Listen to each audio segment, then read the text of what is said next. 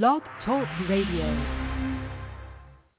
Blog Talk USA. Are you tired of waiting for change? Tune into Blog Talk USA. Let your voice be heard on Blog Talk USA.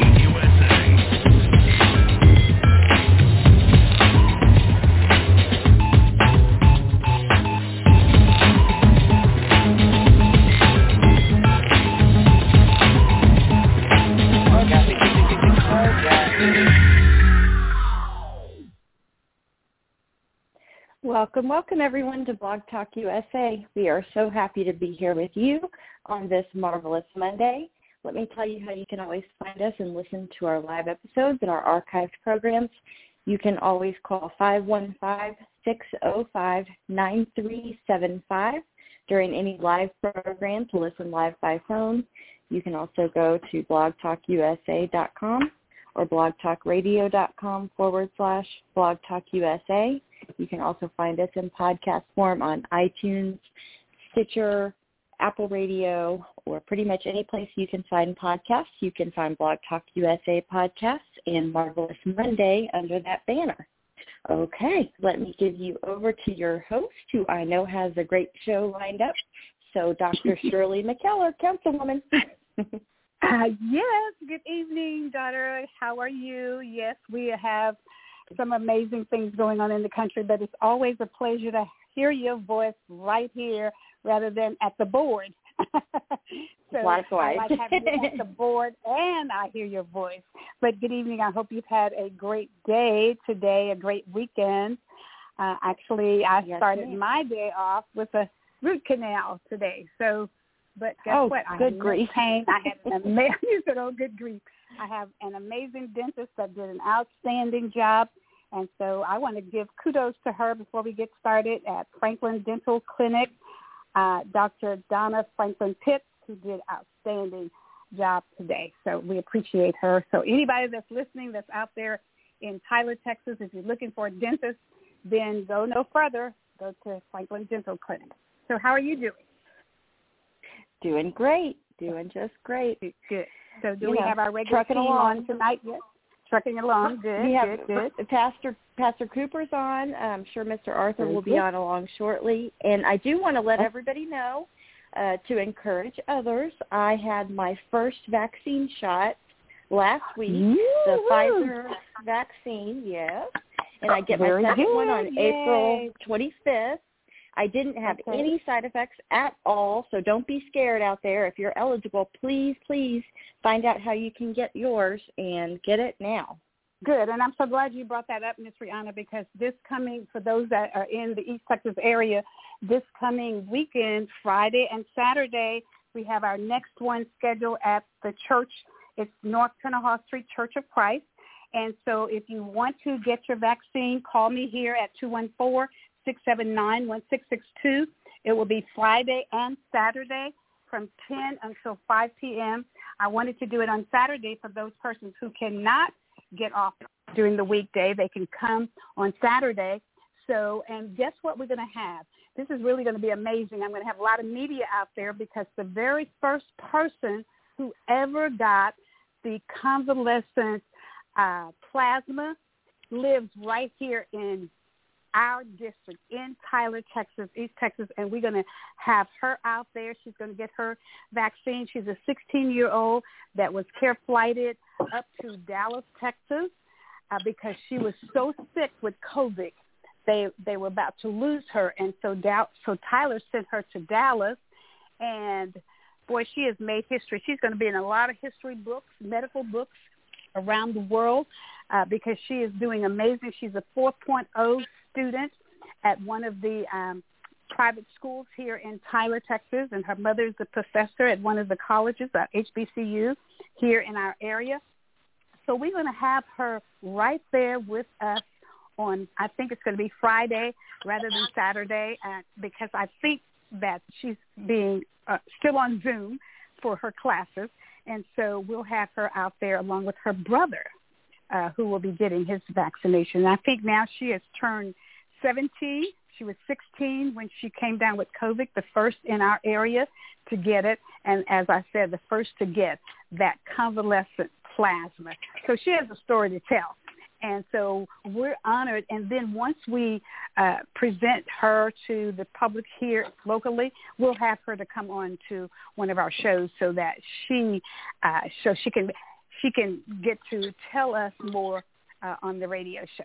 But I just thought I'd bring that out, and I'm so glad you mentioned it, Ms. Rihanna, and I'm so delighted that you got your first and that you had no problems. And so that's what we have to push to let people know that these vaccines are safe, that everybody is different, and you may have some kind of a reaction such as you may be a little cranky, you may have a sore arm, you may have some little sniffles or whatever, but it's far better than having COVID, and it's far better than death.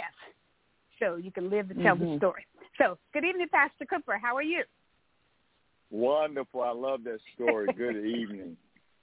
Yes, good evening. And Pastor Cooper, before we get started, I want to also mention that, and preferably Pastor Cooper will be with us, but on the 25th, strike that. Is that right? Yes, Sunday the 25th of this month, April, we're going to have a break the cycle prayer vigilant that's going to be in Harvey Hall Convention parking lot. Everybody is to remain in their vehicles except people like Pastor Cooper, who will be praying for us. We're going to have several pastors or preachers that's going to be out there and praying for our country. We know that we have issues that have come about in the last 24 to 48 hours. I was really troubled. I can just tell you, I was really troubled with what happened with the lieutenant, that National Guard lieutenant that was confronted by the police officers, for which we're going to be talking about that tonight. I had that gentleman down on the ground, dragging him out of his car down on the ground. He's trying to tell who he was, had his hands up in the air, wanted to pull forward into a lighted area, so forth. But I'm not going to tell the story. We're going to tell it in a minute all together. So good evening, Pastor Cooper. I just wanted to throw that announcement out there. Oh, that, by the way, it's going to be from 4 p.m. until 5 p.m., and we'll have about 7 pastors that will and preachers that will be praying for this country. We're going to pray with the pandemic. We've got a lot of pandemics going on. We're going to pray for the COVID, the vaccines, the economic growth, the voter suppression, all of these things. And I'm going to ask specific pastors to key in on specific things that we want them to cover. We're going to pray for local, state, and national things that are going on in our country. We're in some serious times. Am I right about it, Pastor Cooper? Amen. And we need prayer. Prayer changes things, and that's not a cliche. That's fact, and that's real. Amen. Amen. Amen.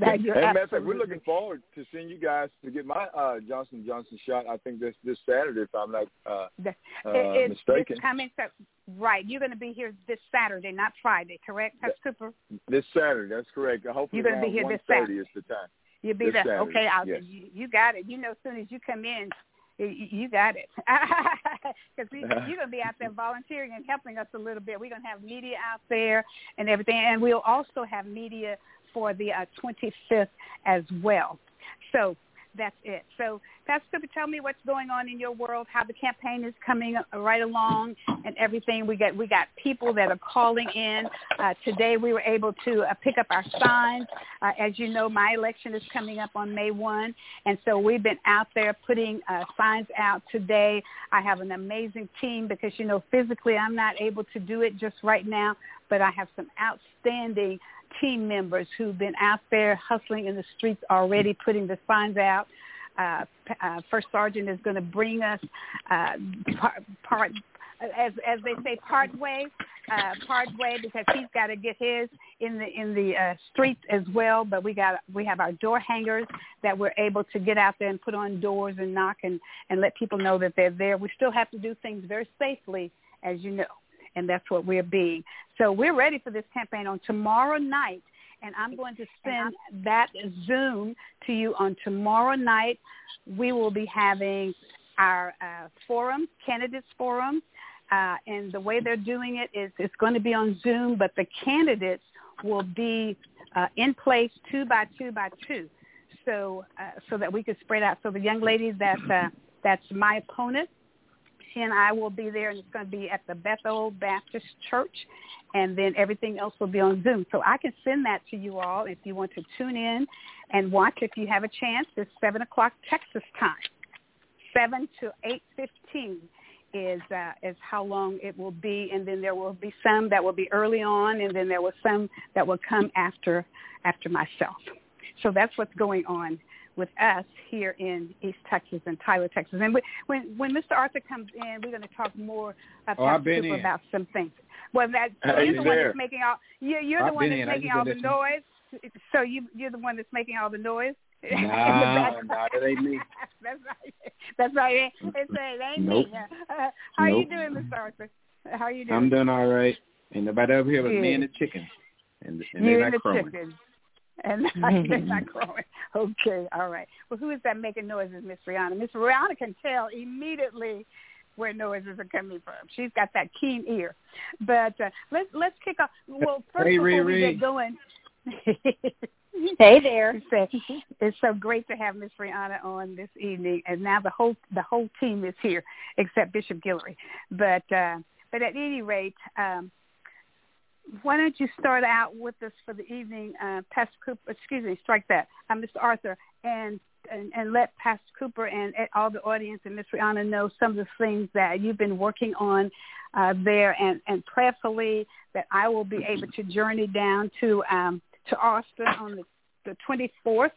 Have to jump me a plane and take my caregiver, and we run on down there. So is this something you can talk about right now, Mr. Arthur? Well, I really can't, okay. say nothing as far as like da. But I will say that we are planning on a Bull Corner voter suppression rally on the 24th down in Austin, Texas. And like I say, so I can't get any specifics, but we will be getting back with all information. But basically what we want to do is bring attention to these terrible voter suppression bills that they have that they're about to pass here in the state of Texas. And in the process of doing this, this rally, the main purpose and focus is going to be to put the focus on East Texas. East Texas is, and I've always told you this, and then you've always told people too, East Texas has over 1 million black people in that area. It's like 38 counties. And so those are the most suppressed, since we're talking about voter suppression, those are the most suppressed, this most suppressed area for black folks in Texas. So so we just have to start one of those liberation movements. We'll probably have to have freedom riders. I hope not, but, we may have to have freedom riders. We know what that's about, don't we? Yeah, but we do have some great organizations that I believe is going to be working with us, like the NAACP, the Poor People's Campaign led by William Barber, Top. Dr. William Barber. Yeah. Top. That's one of the big time organizations here in Texas. That does a great job at registering voters and so forth and so on.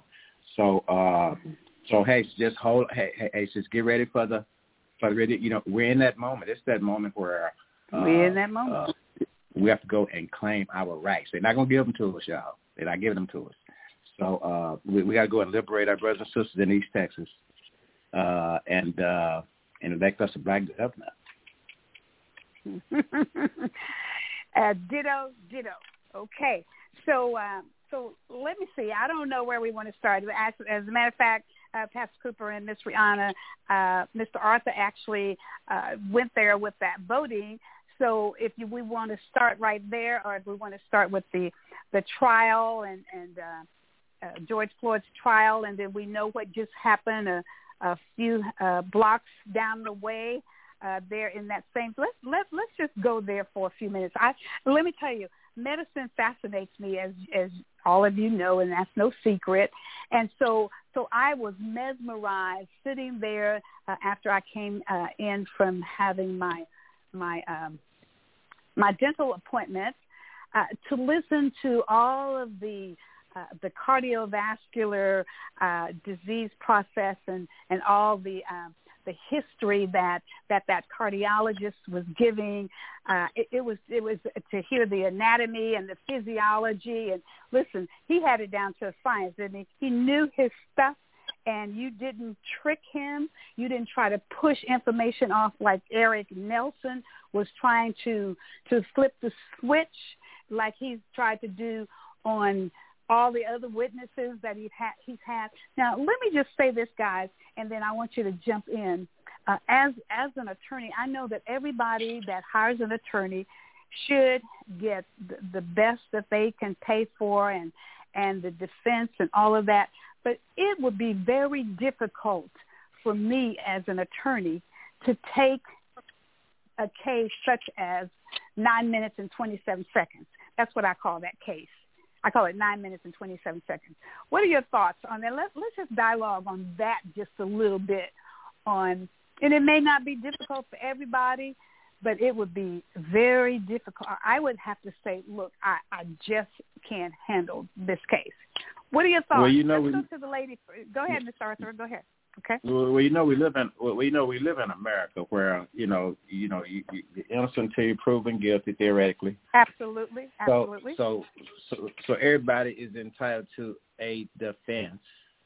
Absolutely. Now, as far as how he feel and all that kind of stuff, I'm sure the money made him feel better. But he works for. Who does he? Oh yeah, he's a defense, right? Defense attorney. That's true. Yeah, defense attorney. Okay, and what does our ancestors say? All money is not good money. This is just me. I could not because of. I don't think, and I'm not an attorney, and maybe it's easy for me. Go ahead. We'll post it this way, then, Shirley. We'll post it this way. Okay, now there you are, as a lot of black people have been in our history. You sitting there, got this case, and you can't find nobody to come and defend you. Nobody will defend you. So I'm just saying. So just on a theoretical basis, somebody need to go defend the guy. Now, I agree. I agree. But that's a personal. That's more of a personal thing. I'm not an attorney, so I can't. But you got to understand that by doing this case, he's going to become famous. That attorney is, and that famousness is going to be worth millions of dollars. That would be true. All money is not good money. Go ahead, Pastor Cooper. Let me hear from you, because I'm just talking about me as an individual. I think I don't care what profession that I would be in. I think that the me that I'm talking about, it would be most difficult for me to take that case on after seeing. What if you walked around Chauvin? What if you walked around Chauvin and he was about to die? Would you save him? Yeah, sure I would. I'm a medical person. Oh, okay. All right, okay. So I think you'd probably defend him if he was a lawyer. If he was a lawyer. Yeah, and I don't know. That's what I'm saying. I'm not a lawyer, so I can only go on what I feel right now. Saving somebody's life medically, and because he didn't try to save that life medically. Yeah. George Floyd's life. That was a medical. We're talking about medicine, or we're talking about standing in a courtroom. No, I'm talking about his attorney. No, I'm talking about his attorney. I'm not talking about Chauvin. I'm talking about his attorney. I'm talking about his attorney. He's trying to save somebody's life. Playing devil's advocate here. He's trying to save somebody's life. Oh, I get that 100%. I get that 100%. I'm just talking about. I'm just talking about. I would have told I say, somebody else got to work this case. I don't think I could. That's all I'm saying. It's just like in medicine, everybody can. I'm a blood and guts. I like fast-paced medicine, intensive care, emergency room, combat medicine. Those are the kinds of things that I like. Regular med surg, that's a little medical. That's a little slow for me. So I give that to somebody else. So the same thing with this. I think I'd give that to get somebody else to handle. But anyways, Eric Nelson is a very smart attorney. Go ahead, Pastor Cooper. You were about to share what your feelings are. Well, I think he took the case because he believes in the case. You have to look at how he's defending that case. Yes, sir. It's just like the insurrection. I was listening on Joe Madison this morning where they were talking about officers that had only been officers for a year, officers have been officers for 20 years, thinking about retiring. It was there defending the Capitol. And they're not receiving the right attention mentally or any other wise, no compensation, not receiving therapy for those issues. And they had a gallows there to hang the Vice President of the United States. And if they had gotten a hold of him or Nancy Pelosi, they would have probably caused harm to them. So these are folks that really believe in what they're doing, and what they're doing is right and righteous. Not only, watch it, I threw another word in there, and it just came out. Okay. Righteous. They believe that what they're doing is beyond right. It is righteous. Right. I agree with you. I agree. Ms. Rihanna, what about you? What are your feelings in regards to this? Well, my first thought was right where Mr. Arthur was, that every American is entitled to a vigorous defense. And innocent until proven guilty, I will, defend that with everything I have. But there is just such a huge difference between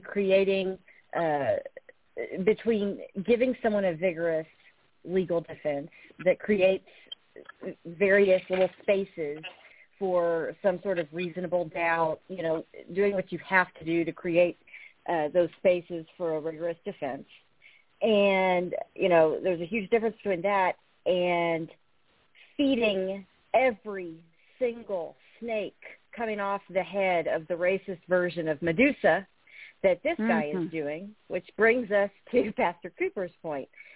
This guy really believes, you don't just, throw out those kind of breadcrumbs or huge loaves of bread if you don't believe in what you're doing. This guy's in it for the cause. He's down with this. He knows what he's doing. He's practiced this. He believes this. And he believes that it's okay that he's doing this. And righteous, like Pastor Cooper said. Right. I agree 100%. I still say, and I believe that I believe the same thing that everybody on this phone, on this show does, and that is that you should be innocent until proven guilty. I'm just saying, after seeing 927, I could not handle the case. Doesn't mean my partner over here did not. I'm saying I'm not the one. I'm not the one. And that's all I'm saying. Not the one. 929. 929. Okay. I thought it was 927, but no. I knew it used to be 8:40. Hey, Mike, you heard that? Yeah. I heard you. I heard. We love you. We love you. So no, that's fine. Hey, how about this? 5 minutes was too long. 1 minute was too long. Period. Absolutely. So you get 9 worse seconds when you was get too higher. long. Yeah. There you go, higher and higher and higher. I mean, after a while, it doesn't make any difference, right? Because he's gone. He's deceased. He's deceased. So it's just it's disturbing. So now let's move forward and let's talk about what's happening right there in that community. Again, we had somebody else, right? What's his name? Dante Wright? Was that right? Lieutenant. Is that the right? Yes. No, not the lieutenant. Not yet. Not yet for the lieutenant. The lieutenant was in Virginia. I'm talking about Virginia, right here. Okay. Yeah, in the same community, right? Go ahead, somebody take it and go. Should turn back the Dante young child. The young child. I think. Let me see. I think he was 12 years old. Is that who you're talking about? The 20-year-old that was killed over in what? It's right. It's not that far from where Mr. Floyd lived. in Minnesota, the 20-year-old that was killed by the police officer. Oh, yeah, okay, yeah, you're right about that. Okay, yeah, his name was Dante. Right. Go Google that, Yeah, Dante Wright. Yeah, she wrote up on Dante him. Wright. She wrote up on him and say, yes, and the female. That's the female. Yeah. Dante Wright is his she was name. reaching for a taser and grabbed the gun and shot him by accident. She was trying to tase him. Yeah, she confused her weapon with a taser. A taser with her gun, even though they're on different sides of her body. No. Oh my Lord! Good Lord! Mm-hmm. And they wrote up on it, and they say, he had a warrant, but the warrant, all the stuff that was, he may not have even got it yet, but it was stuff that didn't warrant even them coming up, even drawing no guns and acting like that. Exactly. Just because he had he black and had a warrant. Oh, he got a warrant. So, Ms. Brianna, can you pull that article up and share that article with us on Dante, or the shooting by police? And of course, they said accidental, but is she still at work? The officer who fatally shot Dante Wright during a traffic stop near Minneapolis says that she mistakenly confused her gun for her taser. They released a video as they tried to ease tensions. In the brief clip of the body camera, the video shows the officers from Brooklyn Center Police Department trying to handcuff the driver before he suddenly lurches back into his car. One of the officers, whose name has not been released, and this may be an older article if we know who that officer is, aims a weapon at him and shouts, "Taser, taser, taser," and fires one round. Mr. Wright groans in pain, and then she says, pardon my language, but this is a direct quote, "Holy shit, I just shot him," she shouted. The fatal shooting on Sunday took place in a region already at the center of national reckoning over police officers' use of force. The investigation into Mr. Wright's death was beginning on Monday. Prosecutors in a courtroom less than 10 miles away completed the questioning of their witness on the trial of Mr. Chauvin in the death of George Floyd. So this is talking about they're bracing for unrest. Right. Well, they already started it. And did you see the young mayor, the young black mayor? He didn't look too much past 20. Did you guys see him? The mayor of that city is a young black fellow. That's right. And Dr. McKellar, I'll remind you, you know him. You met him 3 years ago. Yes, he was in Jewel Jones' Millennial Forum at the Congressional Black Caucus. Yes. Oh, my goodness. Yes. I knew this guy looked so familiar. When I saw his face, I said, he looks like someone I've seen before. He was in D.C. at the Congressional Black Caucus. Right. Wow. Well. That's right. He was a speaker on that young millennial panel. That's exactly correct. Yeah, he looks like a little kid. Well, you know what? You just brought in something, Miss Rihanna. Have you been tracking Joelle Jones, Representative Joelle Jones? Yes. Bishop has him on Saturday nights pretty regularly. Okay, what did he have to say? Let me go to his Facebook about these issues. No, about his issue. Does everybody know who Representative Joelle Jones is? Okay, he's a state representative in Michigan. He ran for city council in Inkster, Michigan. He was 19 and won it hands down. And then the state rep position came up. He won it hands down. We've been with him every year there at the Congressional Black Caucus. We actually was going to bring. He's been on Zoom with us here, talking to these youngsters and getting involved in voting here in East Texas. And he had a little snafu on. Oh, darn it! He did. Yep. Oh, I thought you had not read that. Okay. Yes. Well, we'll move on. The snafu. The snafu. You had a little snafu. A little bit of a snafu. He's got too. Darn it. He's got too much going on. He actually is he's in the reserve component of Guard, National Guard, and just a fine-looking young man with a lot of great potentials, and we've just been pushing him really hard. And one day he was talking about running for Congress. But he moved from city council up to state rep, and just like in a flash, and has a lot going on. Life moves fast for him. Yeah, he's been in the fast lane for a minute. And maybe too fast, because sometimes people cannot handle those fast lanes. Yeah, you remember that's what you remember that's what happened to Jesse Jackson Jr. Absolutely. Yeah. Absolutely. Yeah. You're correct. Yeah. Yeah, so sometimes, because people really didn't want him to move out of that city council position. They wanted him to stay there for a minute, and that's right. But he didn't. He went on and ran, and that's actually the city where Donnie Walker comes from, the Donnie Walker Morning Show, Inkster, Michigan. And, you remember all the bad water issue. But I used to tell him, well, we don't have to leave our own territory to talk about bad water. We can stay in our own communities and talk about bad water, even though Inkster, Michigan got the brunt of talking about the bad water. So that's it. So anyway, okay, well, that's his heart. Yeah. I posted him a couple of times. I posted that young man a couple of times, his move up. I hate that he's right. But you got to understand. Okay. He's young. Yeah. He didn't know nothing. He was winning. Very he was winning, but he didn't know nothing. He was winning, but he didn't know nothing.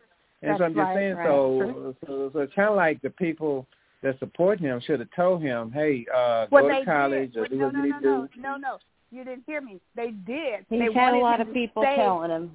Yes, a lot of different, right. Yeah. And they tried to get him to stay in that city council position for a while, learn a little bit more, because you're 19, you're just getting into politics. Yeah, you won this. Stay there and learn, and then move up later on.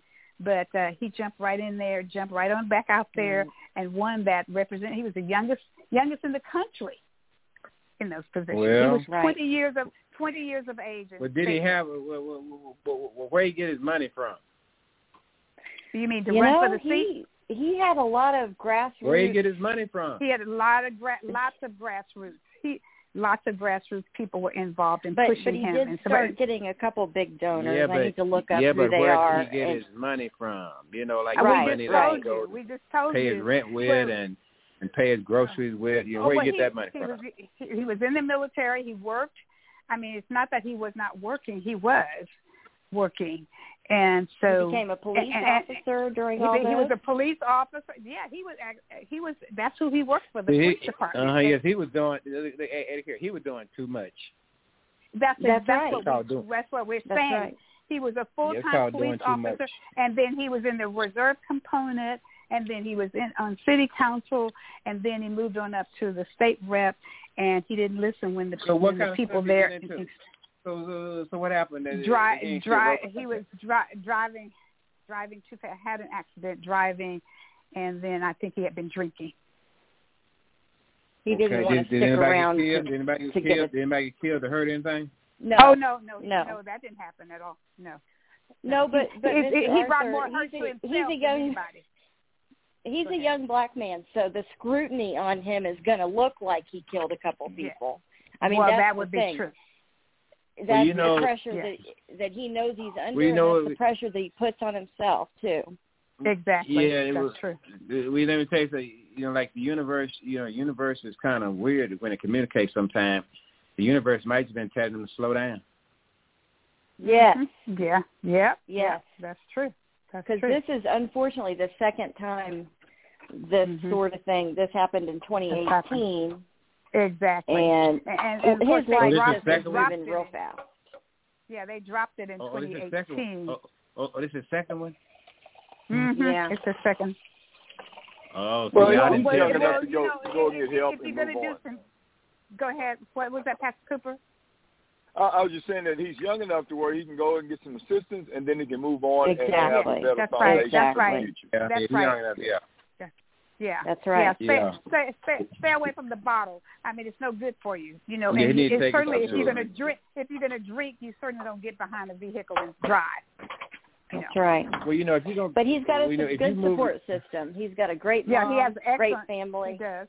He sure does. And he has us who are his great supporters as well. Us. He knows he has us. Yeah. That's right. And he knows that. I said I was going to reach out to him in a day or so after things settle down. Yeah. Yeah. Okay. Much love to him if he's listening. He listens for that young sometimes. Man. Because he's a fine, he's a very handsome young man. He's smart.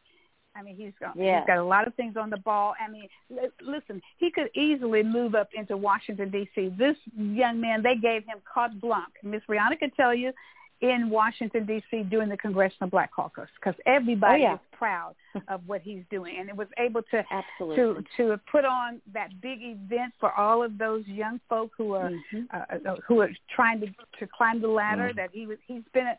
And I had him on down here as being a role model for some of these young folks to try to get them more involved politically. And he was outstanding in everything that he's done. He's a great speaker. So you just need this to can make him so down. much stronger. This really can. He can take something from this and be so even stronger than he was. And I believe he will. That's the kind of person he is. We're here for him. I think so. Yeah. You're right. Yeah. So go ahead, Mr. Arthur. You were about to say something. No, I say, sometimes, we have to, as supporters of, of that young man, we have to sometimes, when we see somebody like him that's gifted and like that, we have to really, bring him along with some mental awareness and stuff like that, because, you're kind of like football players in a small town. They grew up, they're the hero while they playing. That's right. And as soon as they graduate, don't nobody know them no more. But and then some of them have a thing where, wow, right, because they got used to, all the attaboys. And so I'm just saying that, sometimes, we have to understand, when we're encouraging people to do stuff, we be encouraging them to do the right, do as best they can and have them understand that, hey, look, you special right now, but you don't know everything. Yeah. Exactly. You may be moving up, but you really don't know everything because some things just come with experience, and that's what you don't. You ain't gonna have that till you get it. Yeah. You ain't gonna have that till you get it. That's it. So, until then, you're trying to figure stuff out. And so I'm just saying, sometimes we move people just because we like them and not understanding. Sometimes we vote for them because we think we can manipulate and control them because they're so young and so inexperienced. Right. Yeah. Right. So the world, the world allows you to move up quicker because they think they can manipulate you as you have power and gain power. Yeah. We knighted you, we king you, now we control you. So exactly. Those are the concepts. And see, another thing, like young men like that, and I was telling somebody about it, like, Ron Price is a good example of what I'm finna say.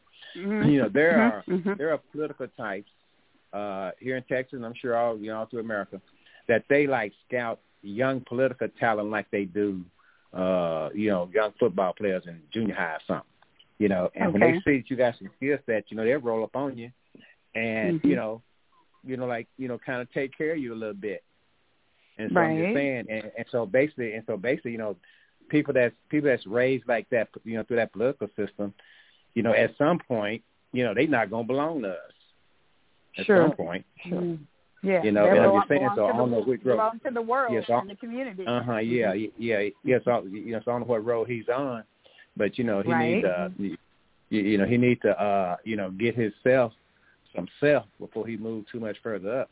Because if he don't, he gonna be he gonna lose himself. He gonna that would be true. And we even connected him. Miss Rhonda could tell you we connected him with Christian Gooden.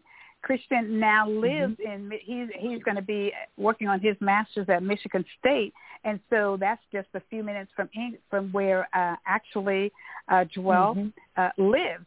So they have reconnected and all that. And the way that I found out what happened to him that day was because a Christian said he said pray for Representative Joelle.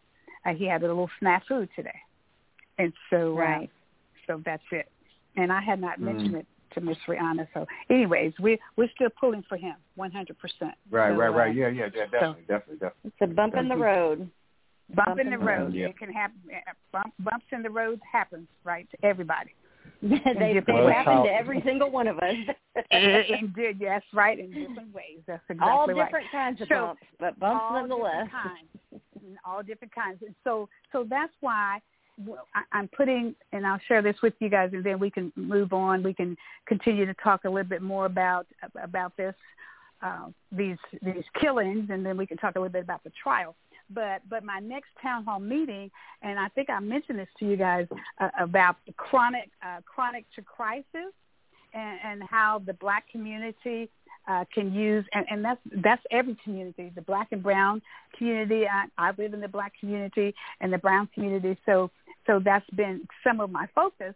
But how we can use the lessons from the COVID-19, from all of these disparities that we talk about in our communities, and these are not just disparities in the Black community, but the Black people are more affected by these disparities. Because let's talk a little bit about this voter suppression that's going on, but how we can prepare from the lessons that we learned and to get ready for the next big disaster that we're going to have, right? Go ahead, and this is First Sergeant. I'm going to bring him in.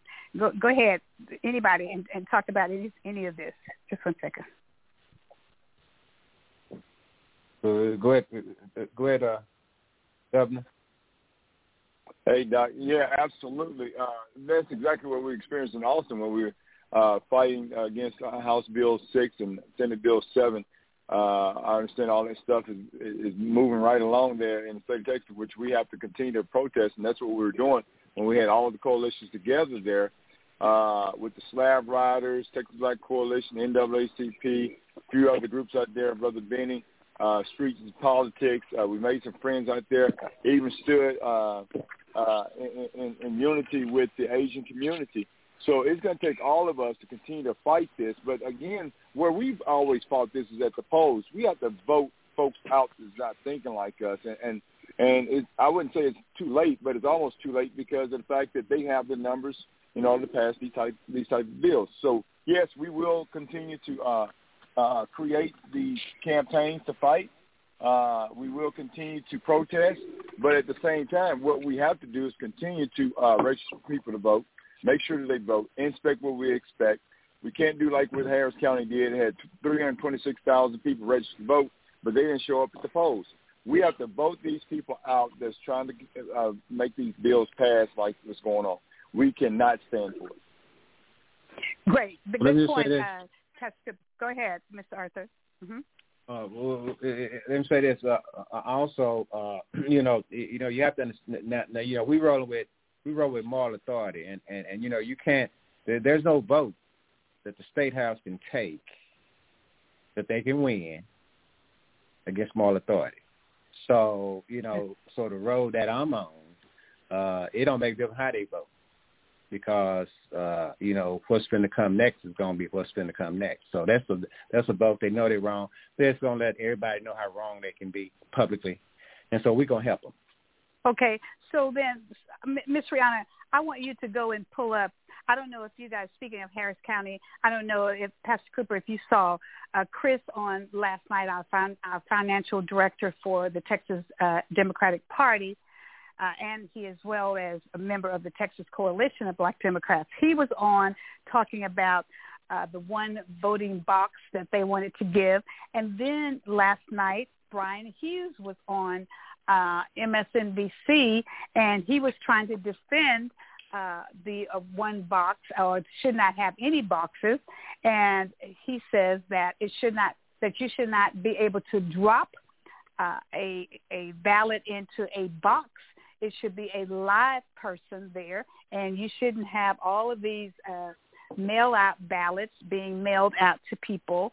And he just says we have 400 open cases of voter suppression in Texas, but he didn't name out any other one. But he named out. Guess which one he named out? he named out the issue over in Longview, and he says they have those black men that ran for county commissioner. We have that case in the court of law down in Austin right now for voter suppression. Now, he said there's 400 open, but guess which one he named out? He named out the black man. Okay, now, okay, say it again because I want to be clear about what you're saying. Okay, now, who is this guy? Who's this guy? Brian, you know Brian Hughes. You know Brian Hughes. Okay, you say it's a case of voter suppression. That's in Austin. Brian Hughes you know who Brian Hughes is, right? Brian Hughes is the state rep. He's a state senator for our district down here. And so Republican, he was on Republican or Democrat? Yes, Republican or Democrat? We have no Democrat senators. Well, we got one. Yes, we do. Down in the Houston but the area. Folks may not know. Folks listening may not know that. Okay, yes, that's true. Thank you. He's a Republican for senator for East Texas on the state level, and he was on MSNBC on last night, and he said we should not have anything but people going and standing in lines to vote. There should not be a box where they can drop ballots off. It should be only a live person to receive ballots. And he says to the lady, she says, but it has not been proven that there's any voter suppression in Texas. He says we have 400 cases of voter suppression in Austin right now at the court level. And okay. You're saying suppression. I don't think you mean suppression. I don't think you mean suppression, do you? No. Voter fraud or voter suppression? He said voter fraud. I'm so sorry. Yes, please forgive me. We have 400 cases of voter fraud.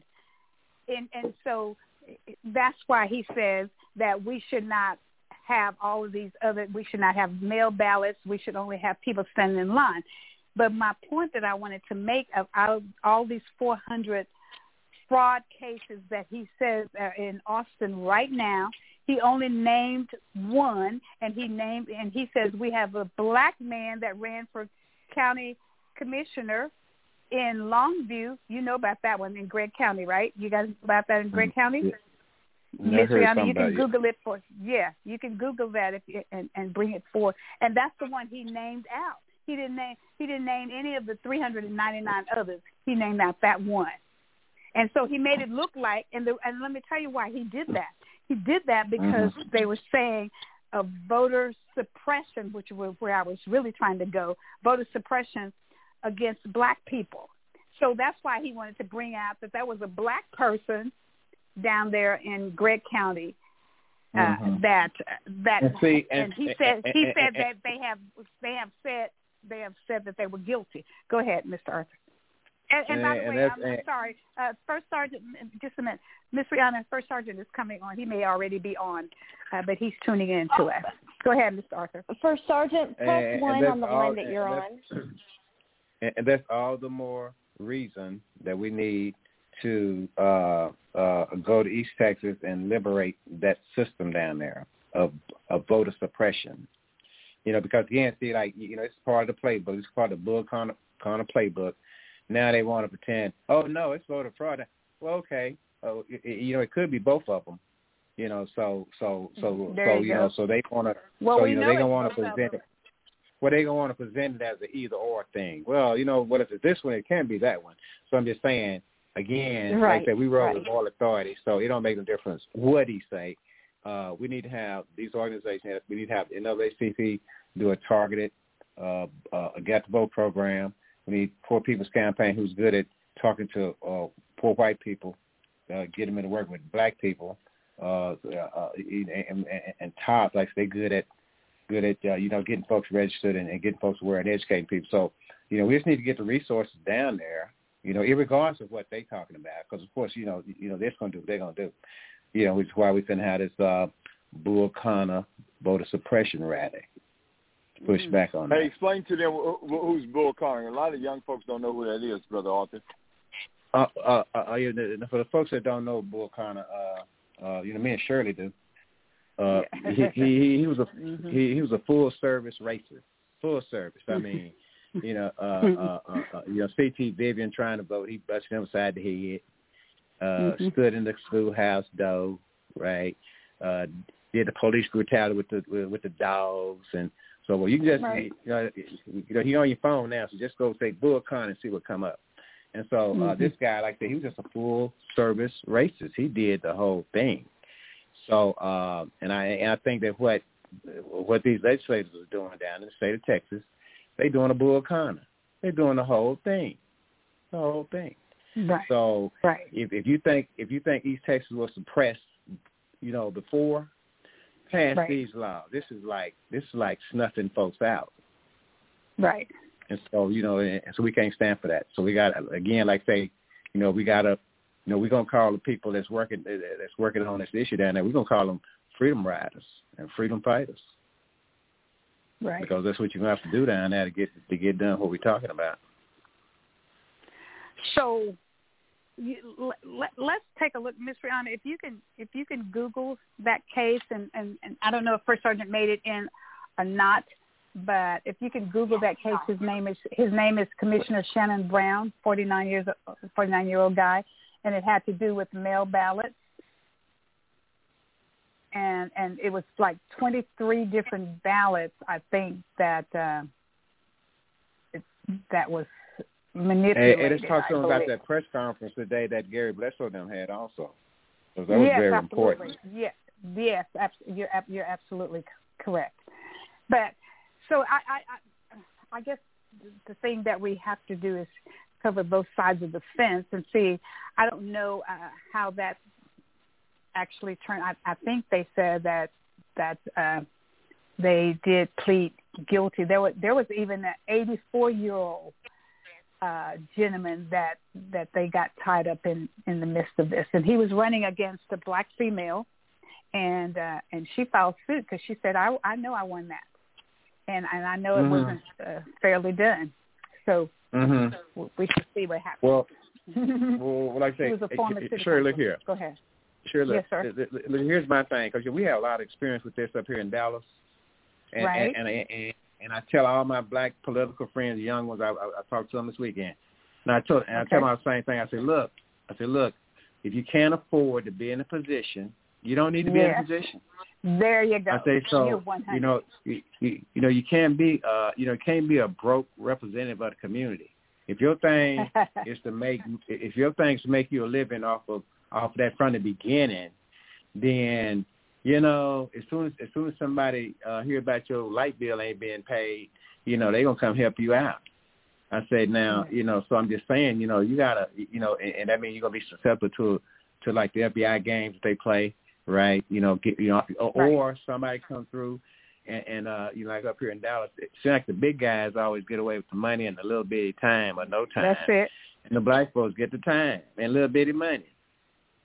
So all I'm gonna say is, if you're gonna do that, you at least get enough money where we can say we know why you was tempted. But the kind of little bit of money that our people up there for, they don't have enough money. That is just not enough. It's just ridiculous. I'm not gonna. Yeah, it's ridiculous. Miss Rihanna, Dr. Richard Hagney is trying to get in. If you can press his number, he's in 903-978. So if you can bring him in. Yes, let me get that. I'm sorry, Dr. Good evening, Dr. McKellar. Thank you. Oh, and then First Sergeant. Good evening, First Sergeant. How are you? I'm blessed. It's been a rough day and a rough night. This O'Connor, Eugene is his first name. He would not survive in California. Of what I'm reading, he would not survive. Okay. Black Panther Party would have truly invested in him. Oh. Okay, I got you now. Yeah. He know Bull Connor. He know Bull. Yeah, he does. Yeah, he does. Well, okay. Let's see. Dr. Hagney, you there too? Oh, yes. Okay, good evening. So the gang's all here. Well, First Sergeant, we're going to allow you just a few minutes. First Sergeant, we forgot to open up so that Pastor Cooper could say, so if you all want to say a couple of things about your campaign, and then we can go back to we can go back to, because we got a lot to talk about tonight. There's so much going on in this country. It's unbelievable. I tell you what, I can't keep up. But let me just tell you the thing so Miss Rihanna can make note of it so that I don't forget. I want to focus on the children at the border.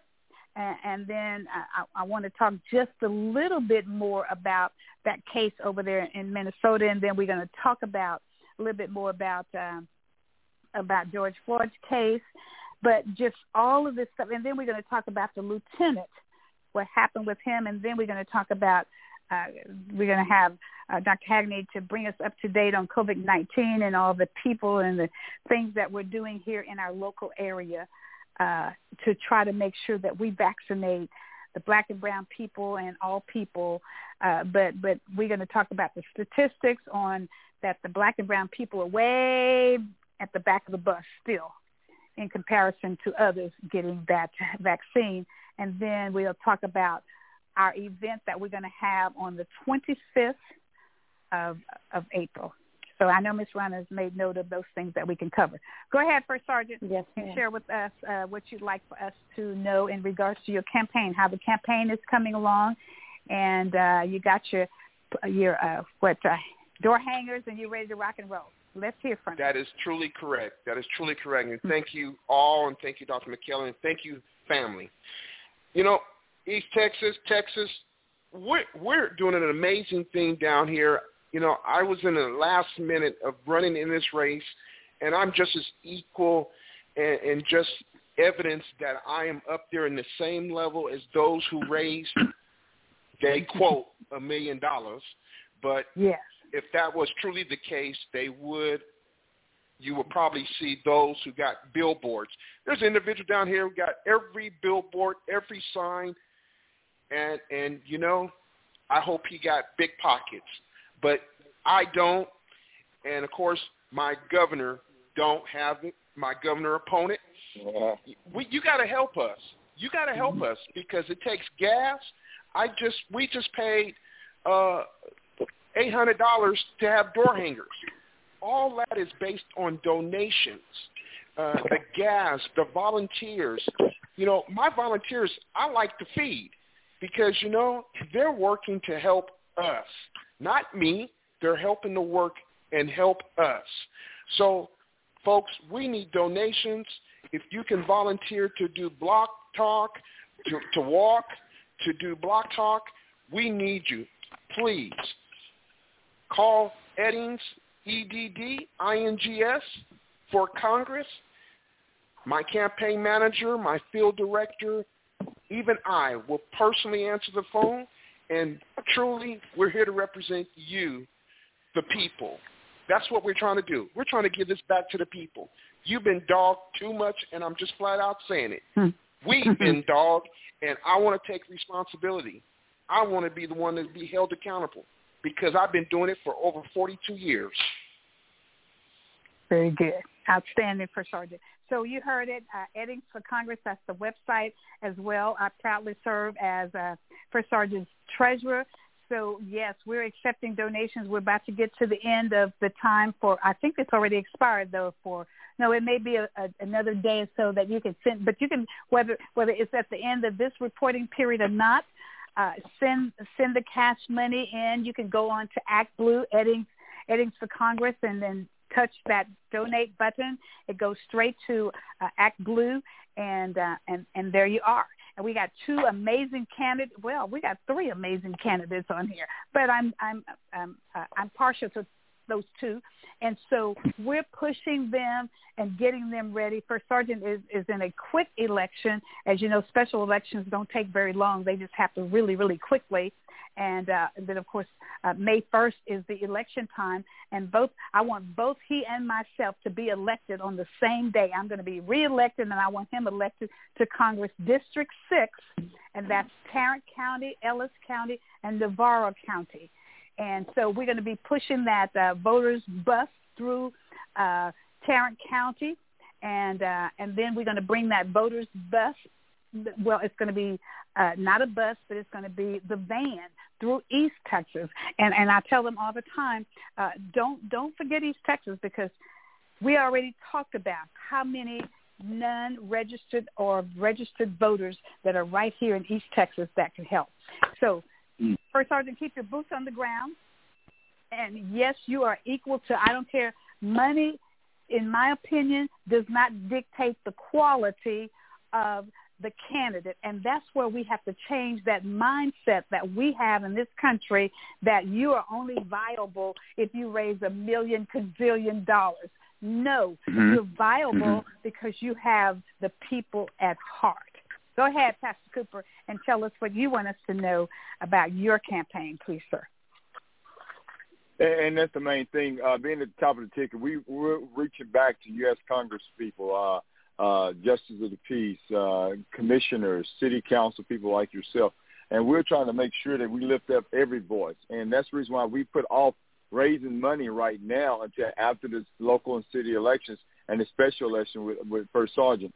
So we're supporting everyone else in their race. And as we do that, we're lifting up the voice that we are taking it to the streets. You saw us in Austin, Texas. We went viral on one station, 300,000 hits, almost 1 million hit collectively.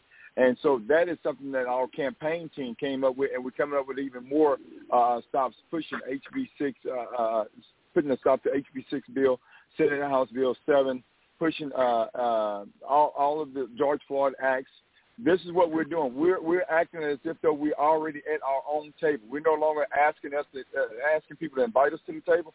We're coming to the table with our own menu, and we talked about that. We're going to stop the food deserts, the pharmacy deserts. We're going to work with Dr. Hagney. We're going to work with all of these folks to make sure that our voices are heard and talk about the things that's going on at our kitchen table when we come to Austin with our table.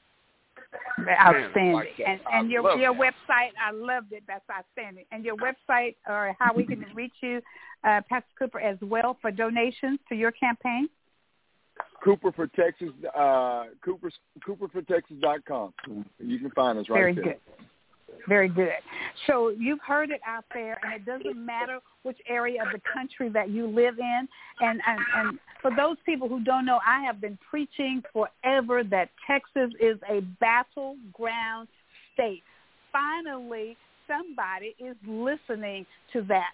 I said it because the fact that we got 1 million voters down here in East Texas that everybody just overlooks. And Ms. Rihanna can tell you, Pastor Cooper can tell you, everywhere I go, Mr. Arthur can tell you, everywhere I go, I talk about East Texas. Don't forget East Texas. I'm out there waving my East Texas flag, and First Sergeant as well, because he's always in Washington, D.C. with us. Everybody knows that he worked with my campaign all while I ran for Congress. So he knows what that congressional seat is all about. He is the guy for that job out there in District 6.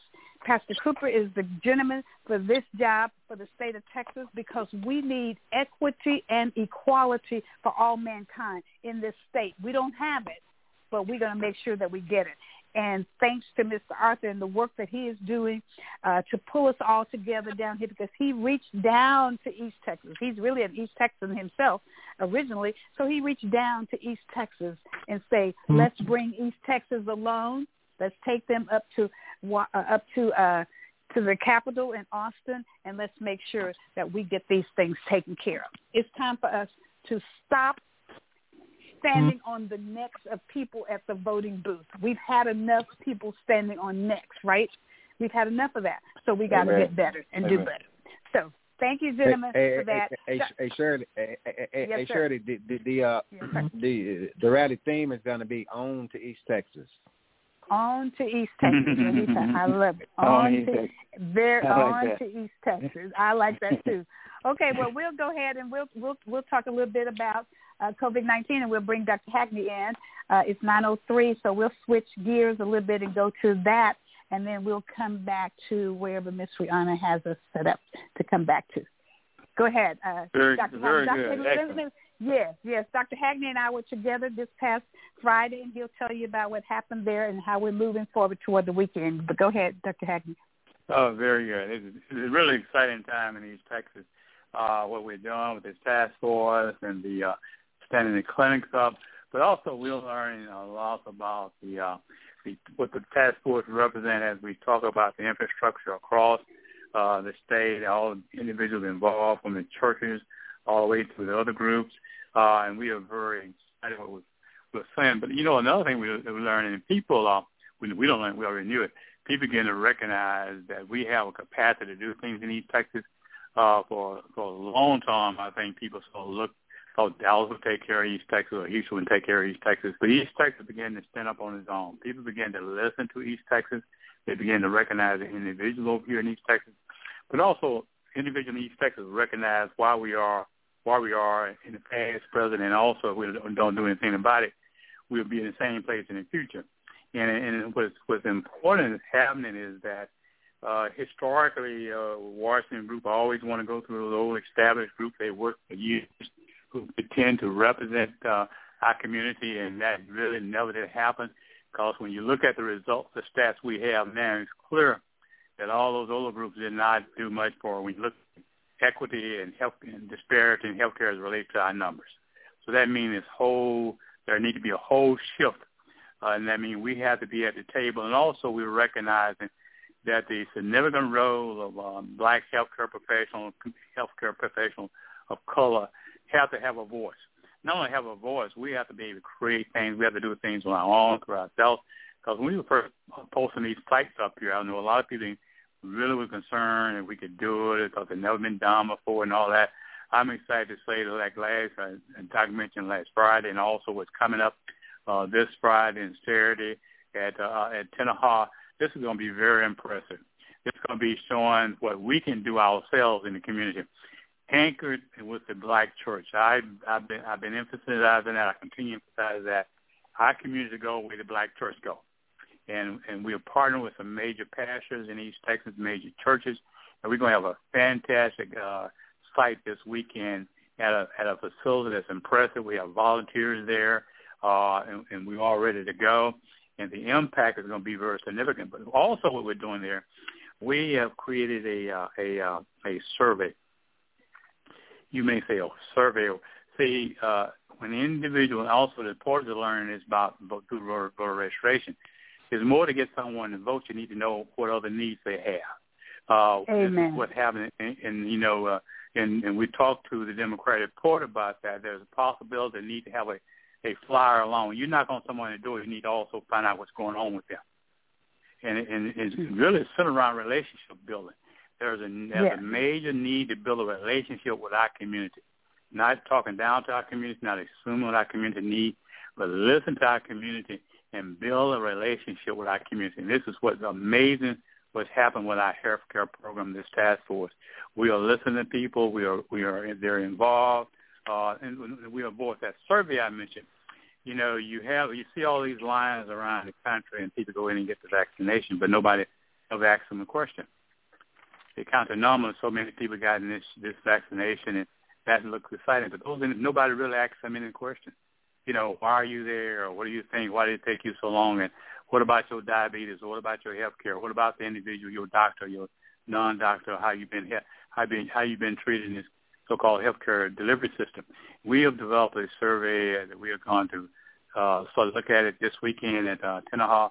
I'm excited about that because we as a group, we listen to all the other everybody else report about us, looking at us and report for us. Very seldom have we done anything for ourselves to document how we feel about something. This survey is going to be very significant because we are going to ask individuals about 10 questions about that. So when, for example, you think about going to our retail pharmacies and they give you the shot and you leave there, they ask you no questions. All they want to give you that shot. They don't want. So what we're finding out is that we need to know where people are. Ask them a question. Let them know you're concerned about them totally. And that means building a relationship with them.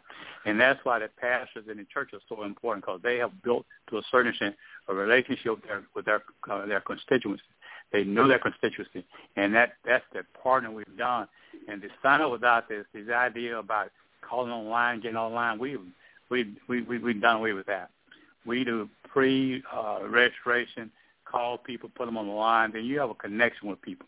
They don't have to worry about getting on the lines, on the internet, not getting on the lines, all that. We personalize it. So individuals coming there, they don't have to worry about they're not going to be seen or whatever like that.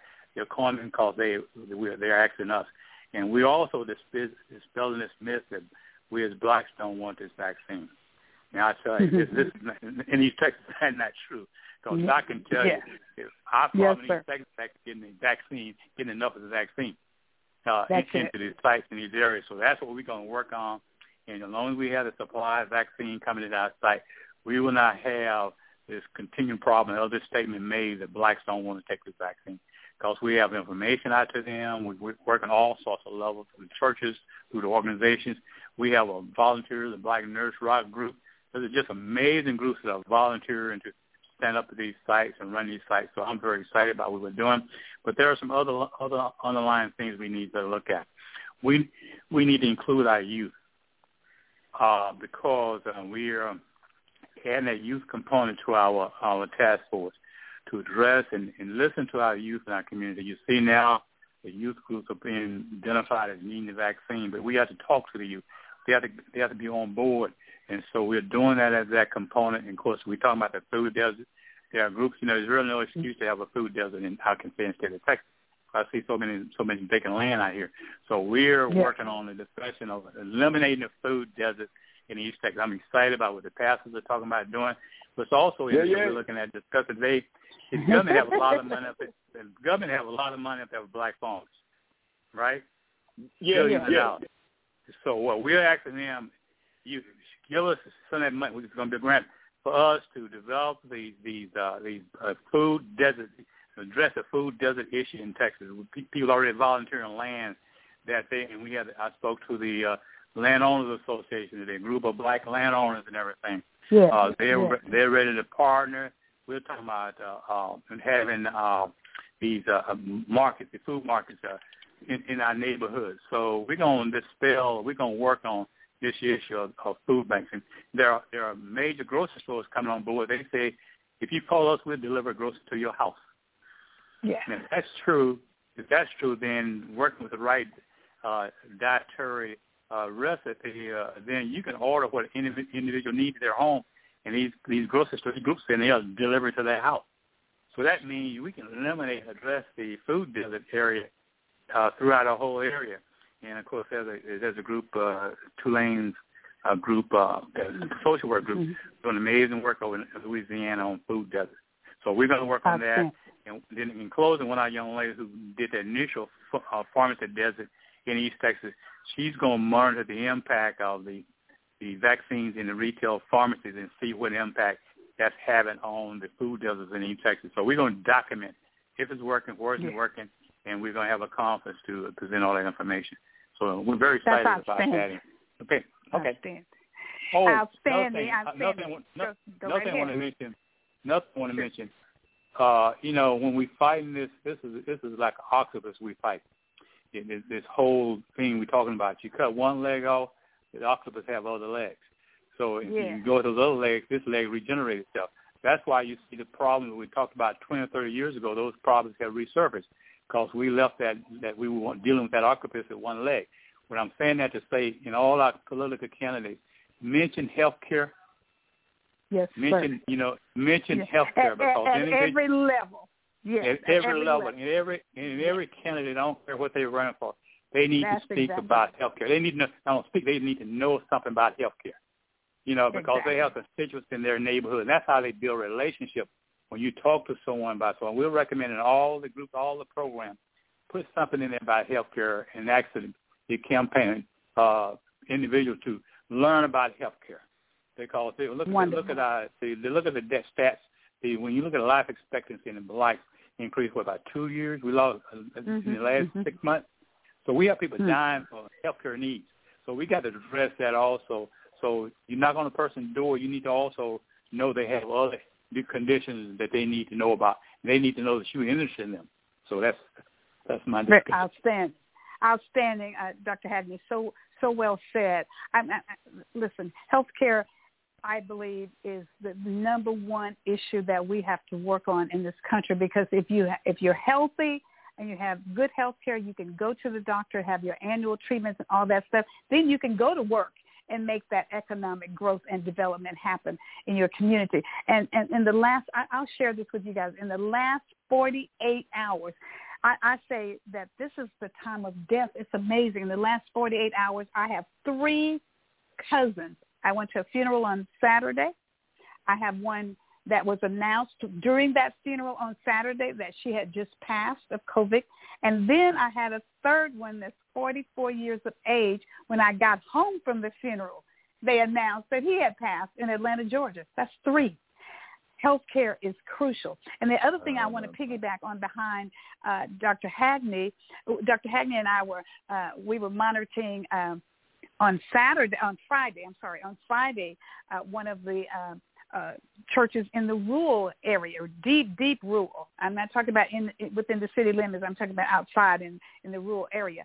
And we were talking about, he and I have been talking about this data.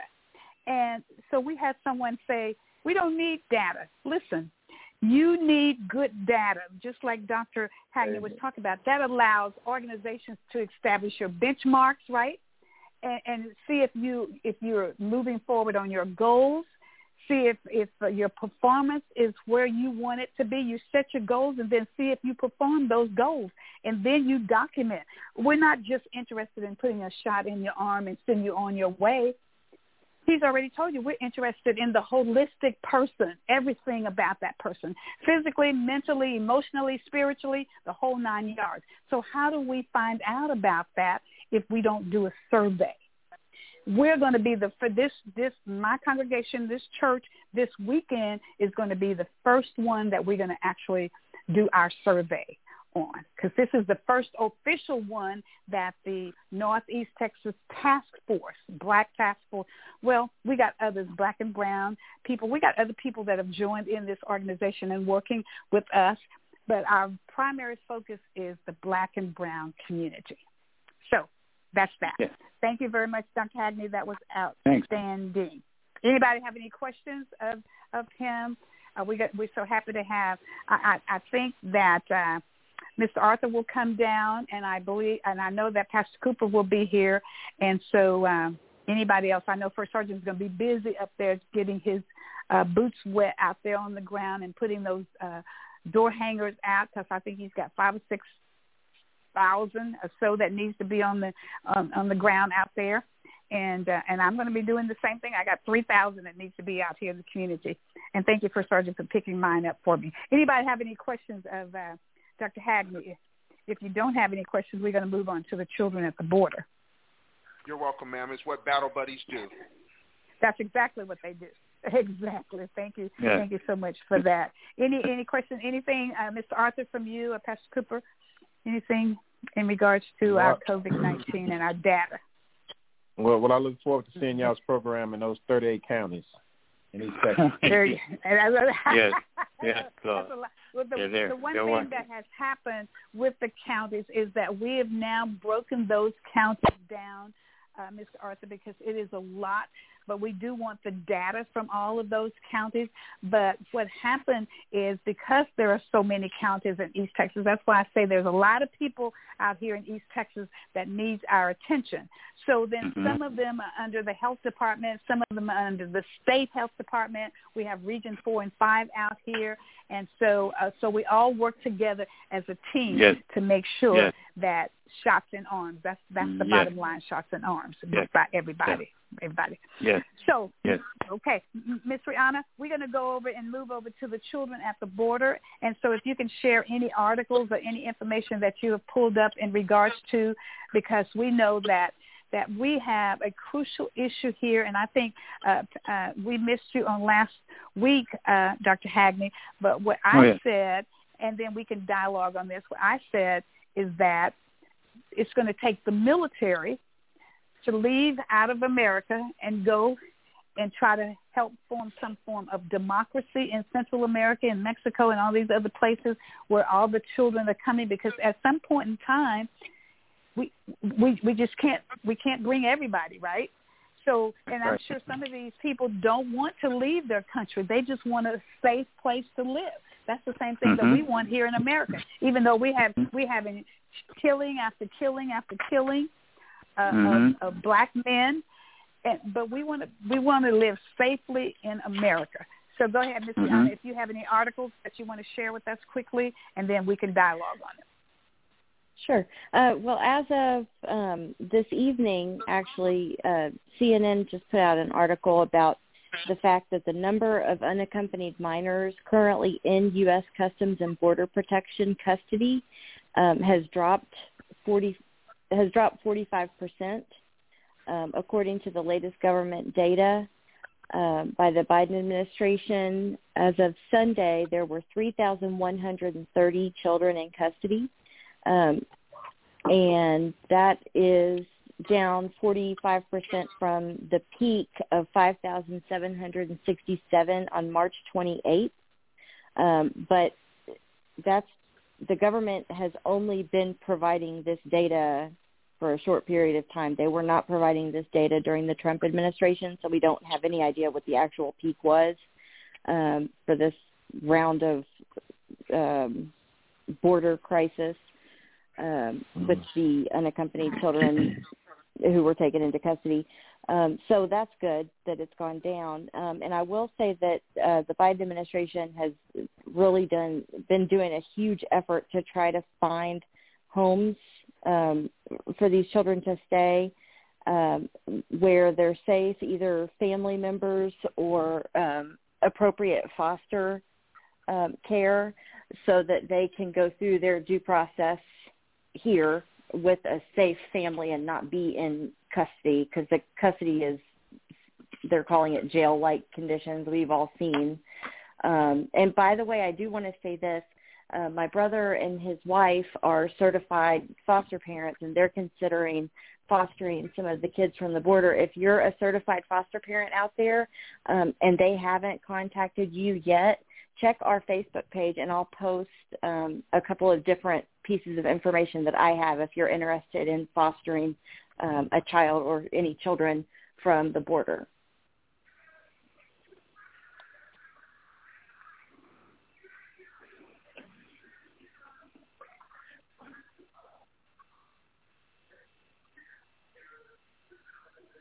Hello? Oh, I thought it was just me. I thought it was just me that everything went silent for. Let me check and see. Dr. McKellar, you might have us on mute. Oh, I'm so sorry. I'm just having myself a good conversation myself. I thought so. Thank you, Ms. Leon. I appreciate that. Let me just say that I dug real deeply, and I found an article. For 2019. Well, no, the article was not that far back, but it was about 2019, and it said that the highest number that we had of children in custody was during the Trump administration prior to getting 15,000, up to 15,000 during the Biden administration, and that's in conjunction with the ones during the Trump administration. 11,500 was the total number. It even gave numbers back, President Obama's numbers. It gave back all the way to Bush and Bush number, all the way back to Clinton. That's as far back, I believe, as it went. But during 2019, the difference was Congress had to get Trump's numbers. Trump administration didn't release them. Congress had to go digging for those. That's true. That's exactly correct. That's right. They kept it hidden. They never talked about it. But then now all of a sudden, in 70 days later or 65 days later, because they started talking about, well, this is Biden's problem. He created this problem. No, he didn't create this problem. This problem has been going on a very, very long time. A very long time. So they didn't talk about it during the Trump administration. Go ahead, First Sergeant. Go ahead. I was just about to we witnessed over 11,000 children when I helped you, accompanied you down to Brownsville, Texas. There you go. Okay. We were at the courthouse. Yes, there you go. I forgot. That's right. Let's talk a little bit about that. They tried to keep us out of the courtroom, guys. We went down to the border, and we saw those children down there and what was going on. It was a bus load of us that went down to that border, and then they tried to keep us out of the courtroom. And so there was 15 of us that were able to get into the courts. So I was one of those 15, and I sat there and observed these little bitty innocent children seeing their parents in chains, and then some of them sent back across the border, and then some of them just put in jail here in America. As Ms. Rihanna laid out, there's lots of people that they're asking to help. But guess what? There are some people don't want these children in their towns. Remember what happened down in El Paso? They said, get these children out. And then Carrizo Springs is the one who has the bulk of them. And so it goes on and on and on.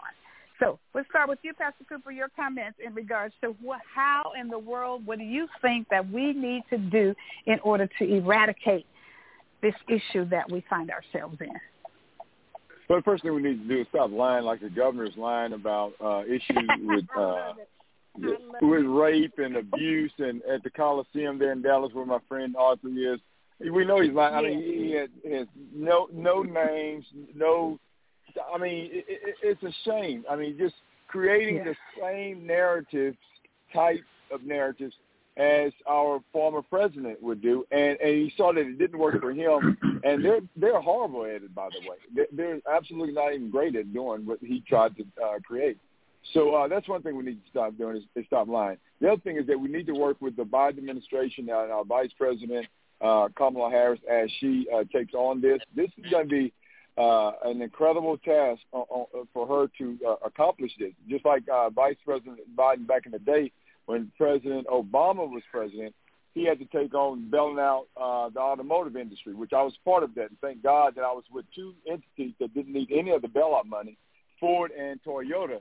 And so, again, I'm tried and true. I've been through situations like this. So I am the man for the job for this kind of stuff. I moved around Texas before. I move around Texas again. We work for TADA, Texas Automotive Dealers Association, to make sure that we were healthy for that time period of the bailout in 2006, 2007.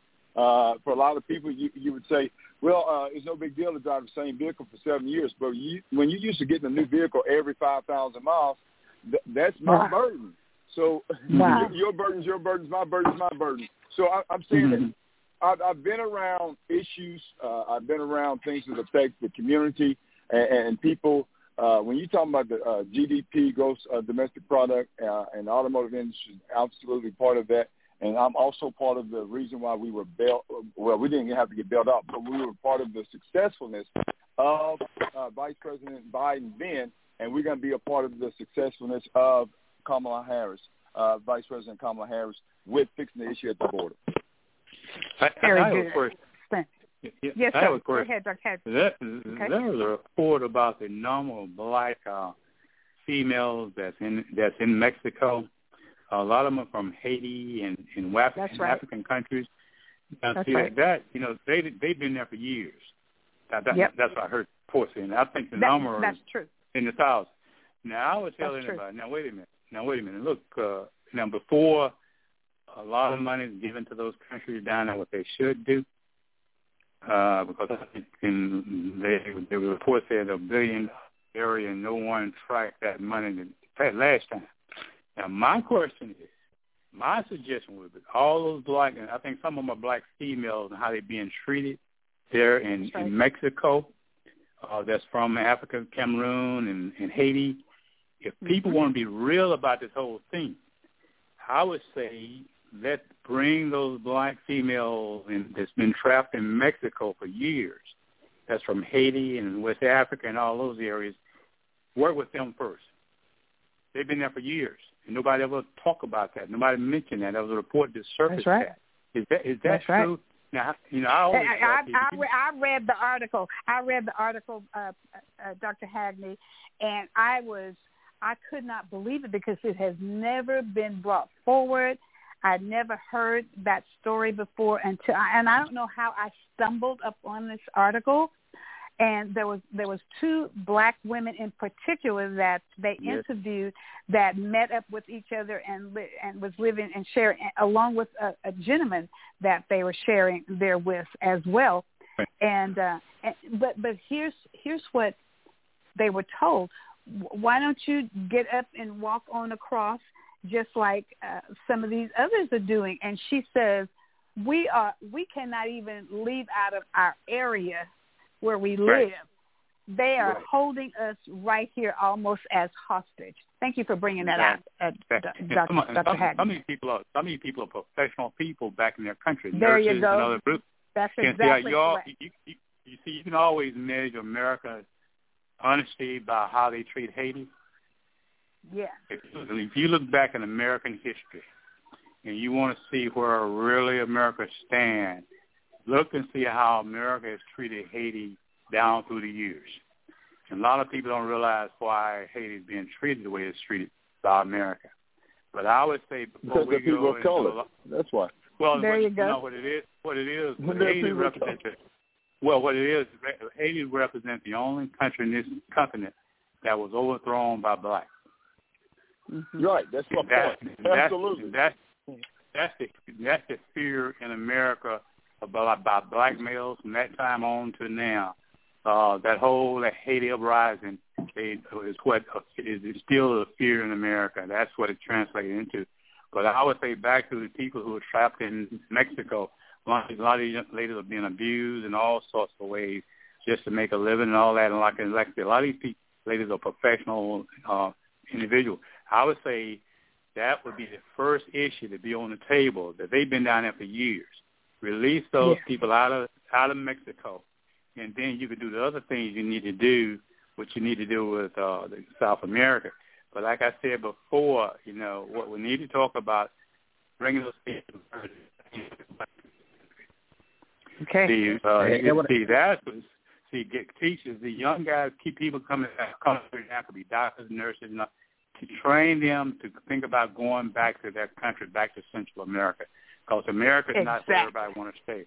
See, that's where we made it. That's where we made that mistake as a race of people, coming to America and want to stay here versus redeveloping a relationship back to Africa. I tell people what we're going to see is the reverse of the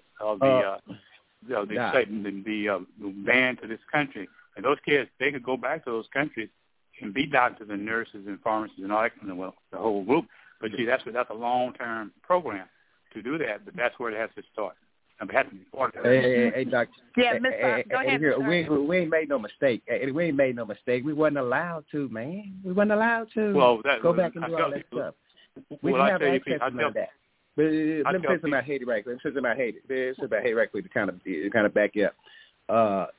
Now, if you remember Papa Doc and Baby Doc, you remember them? Yeah. Okay, mm-hmm. After Papa Doc and Baby Doc, it was this guy named Aristide at the NAACP. Mm-hmm. We worked for about 15 years to get him back in office, right? Get him back in office. So we finally got it done. That was during the Clinton administration.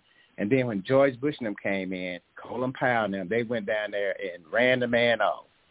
To go back to what you're saying, America ain't gonna let Haiti rise. And so what I'm saying to you is, saying, you can just go back. No, there's an impediment there. There's a blockade there, so it ain't like just go back. Yeah. See, I tell people. Go ahead, Dr. Go ahead. I tell people when you playing marbles in your neighbor's backyard, don't be surprised when you start winning the majority of marbles. He's gonna change the rules on you.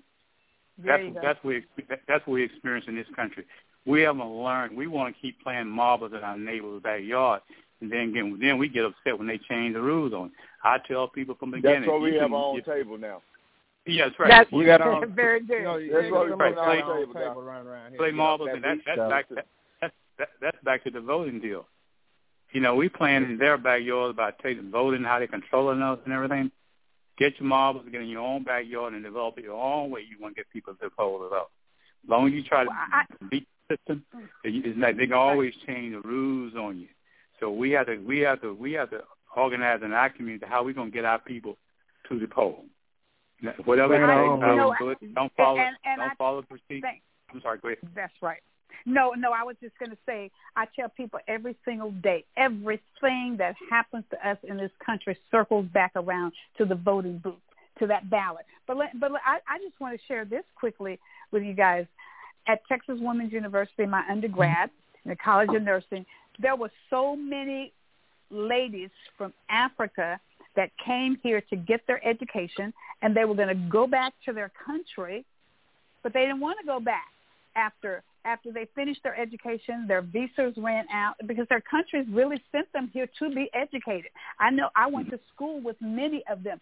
And then at the end of it, some of them right now that I went to school with at Texas Women's University is right here practicing in Tyler, Texas, East Texas. They went on to become nurse practitioners, and they are well established. They started actually an African organization, and my two business partners and I, when we started the first Black-owned home health care agency right here in Tyler, Texas, and then they invited us to be their friends. We went to their groups, and we had dinner with them, and now they have a massive group. They are so organized and so strict that they are physicians, they're nurse practitioners, they're psychologists and social work. They are all part of, it's probably about 300 of them in their group, but they are a close-knit group, and they are doing excessively well financially. But guess what they do? They always send resources back to their families and to their communities in Africa where they come from. Outstanding. Can I go back to Africa and teach in those schools down there? There you go. See, that's what's happening with the churches. Myself, when I was pastors throughout Africa, training working with the pastors down in Africa. You're fading out, Dr. Hadney. You're fading out. And go back to the medical schools, the nursing schools, the pharmacy schools in Africa, you'll see a major shift change. Because that's when you look at the resources and everything there. The resources in Africa, I think Africa is going to wind up being the second largest populated country behind China in the next few years. So then that's a major potential.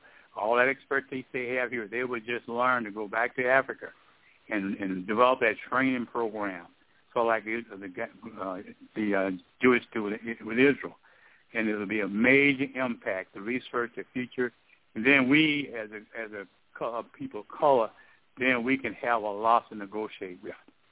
As long as we're in here in somebody else's backyard, they're going to change the rules on us. But once we learn to make, and that's back to South America, the health school programs. You know, Cuba used to have one of the best health training programs in the country, in the world. But see, that's what we need to redo that. We need to look at that and not look at this country as our total resource. Gotcha. Very, very well put. And I think Ms. Rihanna helped to open our eyes a little bit because of the fact that we're hearing right here in Texas that they're not wanting to help with these children. And it's going to take all of us working to help to eradicate this issue that's happening at the border. And then we're also hearing that many of these children don't want to leave Texas. They want Texas as their house, their state of residency, probably because many of the people that they want to connect up with, the family members that they may have, may be here in Texas. They're probably here in Texas. But what about these cities that don't want these children? You heard what happened with El Paso last couple of days. They want the children out of their cities and gone. And we know that Mr. Arthur has got 3,000 of them in the convention center there in Dallas, Texas, at the K. Bailey Hutchinson's Convention Center. And it takes so many people to help to take care of these children. And they have lawyers, and Ms. Rana could probably help us with what all is involved with the certified, when they're into a certified home. But just say they're still in the large convention areas, or the large areas like Carrizo Springs, then you got to have social workers, nurses, physicians, lawyers, anybody. Then you have FEMA, and you have the American Red Cross, and you have all of these various organizations that are tuning in to help. And then you have a gazillion volunteers, and then you have paid people, because even though people volunteer, but you can't expect people to work 24/7, just volunteers. You're going to have to hire staff. And I don't know if you all know this or not, but they're paying like $725 per day per child. And so the complaint, and we can dialogue on this, the complaint that we hear from Americans is, We have children right here in our own America that is not being taken care of. Why would we put that kind of money into taking care of children from another country? Anybody can jump. Mr. Arthur, we can start with you. If you have any comments in regards to that statement, it's all out there everywhere. Well, but we is, have a crisis at our border. Go ahead. Yeah. Well, all I say is that, we got a crisis at our border, but it didn't just happen because you explained that. Ronald Reagan, he just legalized them. That's where he dealt with it. So basically, like I said, it's an ongoing thing. It's a cycle. It's gonna continue until through diplomacy and through setting up some governments down in South America until you go into those countries. There you go. Help them set up their economy. This is going to be a regular thing. Remember, this started way before. I mean, when I was a kid, like say, they used to come up in and then they leave after the harvest was over.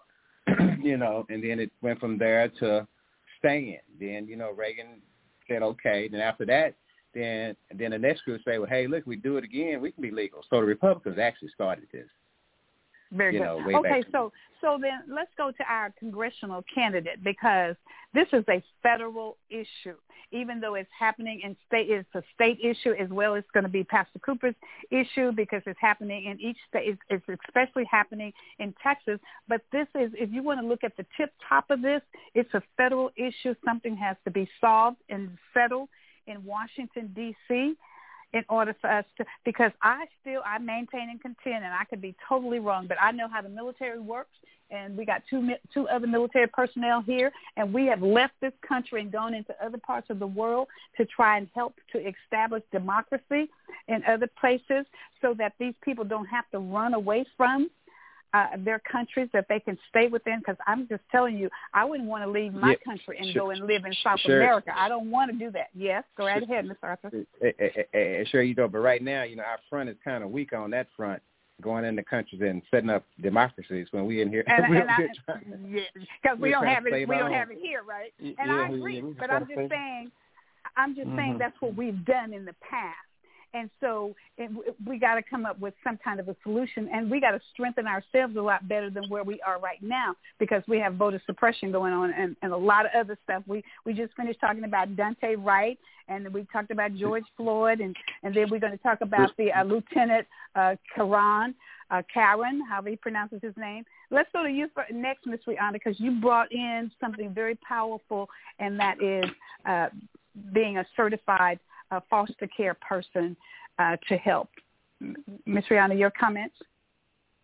Well, I think the reason that we should care about this and should do something about this is not just because it is literally a problem that is at our border, that these people have showed up to our border, therefore it is our problem, but the reason that we should put effort and money into foreign aid, which always gets complained about, you're talking $700 a day per child. Well, we know that our foreign aid budget is, a tiny 1%, amount of 2%. of our overall budget. 2%. That's right. Yeah, it's sort of like why we should put money and resources and efforts into solving the climate crisis. It's the same thing. If we don't solve those problems, we do have people show up at our door and come knocking, because we are a successful and rich country that shouldn't have any of the problems that we have, but yet we do. But this is where they're going to go when their homes become dangerous hubs of, murder and gang activity, and become dangerous for their families, or, it's the same thing as if they have climate-related issues. They end up fleeing to come to a place like this. So it behooves us to help them before it gets to that. But once it does come to our doors, it is our problem. We made a big promise to the world, and we should do everything we can to uphold our promises. Very good. Pastor Cooper. Well, I agree with a lot of things that have already been said. I just want to add one more E to the E that Arthur spoke of earlier. He spoke of economics, but you have to talk about the other E, and that's the capital E. That's education. So we have to go down these third world countries, and educate and create an economical system for them. So when we partner with the federal government, the state of Texas, and Vice President Kamala Harris, we need to go down and create an economy for them.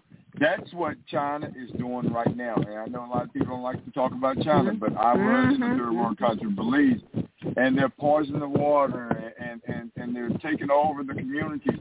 They're not just taking over. They're flying folks in from China because they need more space, more room. They're taking over areas that are like retreats, touristy areas, and no one's paying attention to them. So we have to wake up, America, wake up. And this is not just about Texas. This is about America, and this is about us doing the right thing here in Texas. So we have to partner with our federal government, not be a Republican or a red state. I don't care if you're a Republican, Democrat. We need to work with the federal government. Forget that. There you go. And spend the federal government's money, our money, to right the wrong. There you go. I was in Belize when on mission trips, and I started crying because I'm at this forgotten about. First of all, our missions are not there. Let me pick on the clergy now, because years ago in the 70s and 80s, they were going over in these missions, but now these places are dilapidated, obsolete, no longer working. And they're empty buildings that need to be refurbished, redone. So we're not even bringing the word over there anymore. We've forgotten about them. You can literally go set up camp in one of these buildings that's sitting there. No one's living in it because they think someone owns it. And we're just walking in, and we're having church in these areas, but they need more than this prayer. My father used to say, it's great to pray for someone. He said, but to give them a coat is a different thing. To give them, to teach them to fish is another thing. He said, don't just give them fish one day, you're going to eat one day. So we have to give them a way of life, and that's what we were doing. We were bringing in, it's amazing, when people say, what have you been doing, Pastor? It's my life. My whole entire life has been giving and serving. Paul said it like this, I am a bond servant. Meaning he has a choice, but he doesn't have a choice. He can stay and he can go, but he's compelled to stay and do the work. And we would bring in fabric, pieces of fabric, and they taught these women and children and boys and girls how to sew pocketbooks, purses, and backpacks. And so what we brought in for free that they thought was nothing but clothing and material. Because if you bring in the wrong things, they're going to tax you, and so it defeats the purpose. So we had to bring in these materials that look like nothing, but on the way out, they were able to sell goods, and they felt good about themselves to earn a living so they can purchase land and purchase buildings and purchase cars and vehicles. There you go. Thank you, Pastor Cooper. That was outstanding. You reminded me when, and then we're going to go to First Sergeant next, and then we'll end up with Dr. Hagney on this topic, because I think we're not going to get to the lieutenant. It's 9:47 now. But you reminded me of what the AKA's Alpha Kappa Alpha sorority is doing right now, our sorority. We're global. And so once we realize and recognize that even though, yes, we got borders around America, but we spread out into every aspect of the world. We are now making, and this is probably our 5th year of taking pillowcase and making dresses for little girls over in Africa. And so I thought about that when you said you were in Belize and different places. We live in a global society, and the sooner we recognize that, the better off we'll be. First Sergeant, you're the federal guy you're at the top of the chain up there in Washington, D.C. So how do you see this crisis at the border, and what would you like to do once you get to Washington, D.C. for these children? First Sergeant, quickly. I gotta be honest and be real, because that's just what I am. We need to confine them in better living conditions, because we have to take them out of the environment that they're in, because Trump administration put them and separated them from their parents, from their families. And all they have seen for almost a year is an adult who has been alpha and who's told them what to do and how to do it. Take them out of put them in a World War II barracks. We've got military National Guard. Dress them down and take them out of the uniform and put them in PT clothes. You know, we have to ensure these children that they are in a better place, but we've got to establish it right off the back. And we have enough of those facilities around Texas that are closed. Yes, sir. And we could have operated in a moment's notice. We have the resources. We have the training. You can activate veterans to come back on active duty for this mobilization. So, outstanding. when you talk about how do we stop this, it would be great to say, let's go to the cartel. But the cartel is in some of those candidates, Republicans' party. And, you know, so we need to clean house. We need to clean house, and folks that are coming into office and folks who've been in office the last 10 years, they have been untouchable because they don't know the history. So they're coming in doing things. Veterans cannot be bought. So very good. They've been given God and honor, God and country. You know, folks that have been from clergy to military, they have an oath of honor of God and country, and you got to look at that. You have to look at that. I've been in those Central American countries, and we've cut the head off of the snake, and all they do is put somebody back because they understand chain of command. We've eliminated those organizations, and another one forms. So we got to take care of our house before we go across the water and take care of their house. Thank you for that, First Sergeant. That was outstanding. So well put. And I can tell you when I had a contract for 20 years with Texas Department of Health and Human Services, Child Protective Services, and Child Care Management Services, all under one umbrella, my umbrella. And I can tell you that there were children in the Child Protective Service program that came to our school, but where they went at night was they went to the office and slept in the office with the social workers because they didn't have space. They didn't have those certified homes that Ms. Rihanna was talking about. They didn't have any place to carry those children. They were not wanted by their parents. They probably didn't have any parents to amount to anything, so to speak. What I mean by that is that they have somebody in prison and somebody was deceased and all kinds of issues that these children experience. You are so right, 100%, First Sergeant. We must take care of our own children first before we could even think about trying to take care of someone else. And then maybe we can do it simultaneously while we're taking care of our own. But don't forget our own, because we got to take care of our children. Somebody hit the big word, the E word, education. Ms. Rihanna, is that education that we're talking about? Dr. Hagney, your comments in regards to this. Did we lose Dr. Hagney, Ms. Rihanna?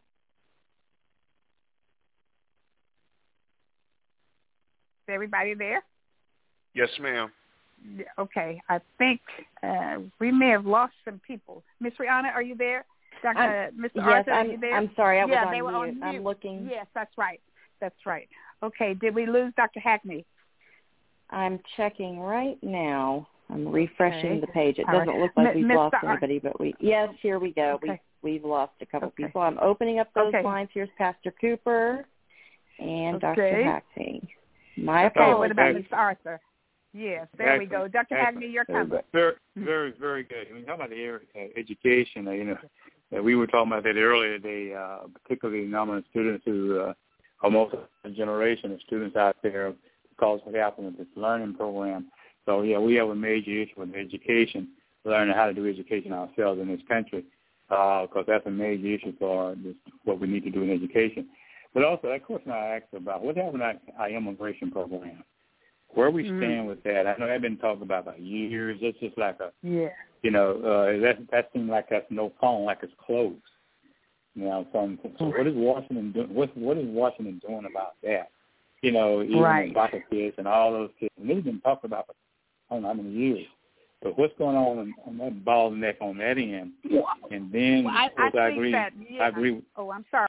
Go ahead. I'm sorry. We need to look at the education of the kids. When I saw that picture the other day with the little boy that they found in the desert, you see that picture? Goodness. But he was wondering, he was crying his heart out. Crying his heart out. Can you imagine him out there in that desert overnight and by himself? No. So that answer, yes, we need to do something about that. We can't look at that little kid and see in his heart and not do anything. Yes, the answer, yes, we must do something about that. So we have a bottleneck in Congress.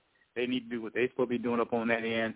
And also we have the resources to educate these kids and with all sorts of programs. We just need to, someone say, where's Adam? I think Tony Evans talked right in his book about where is Adam? Where is Adam?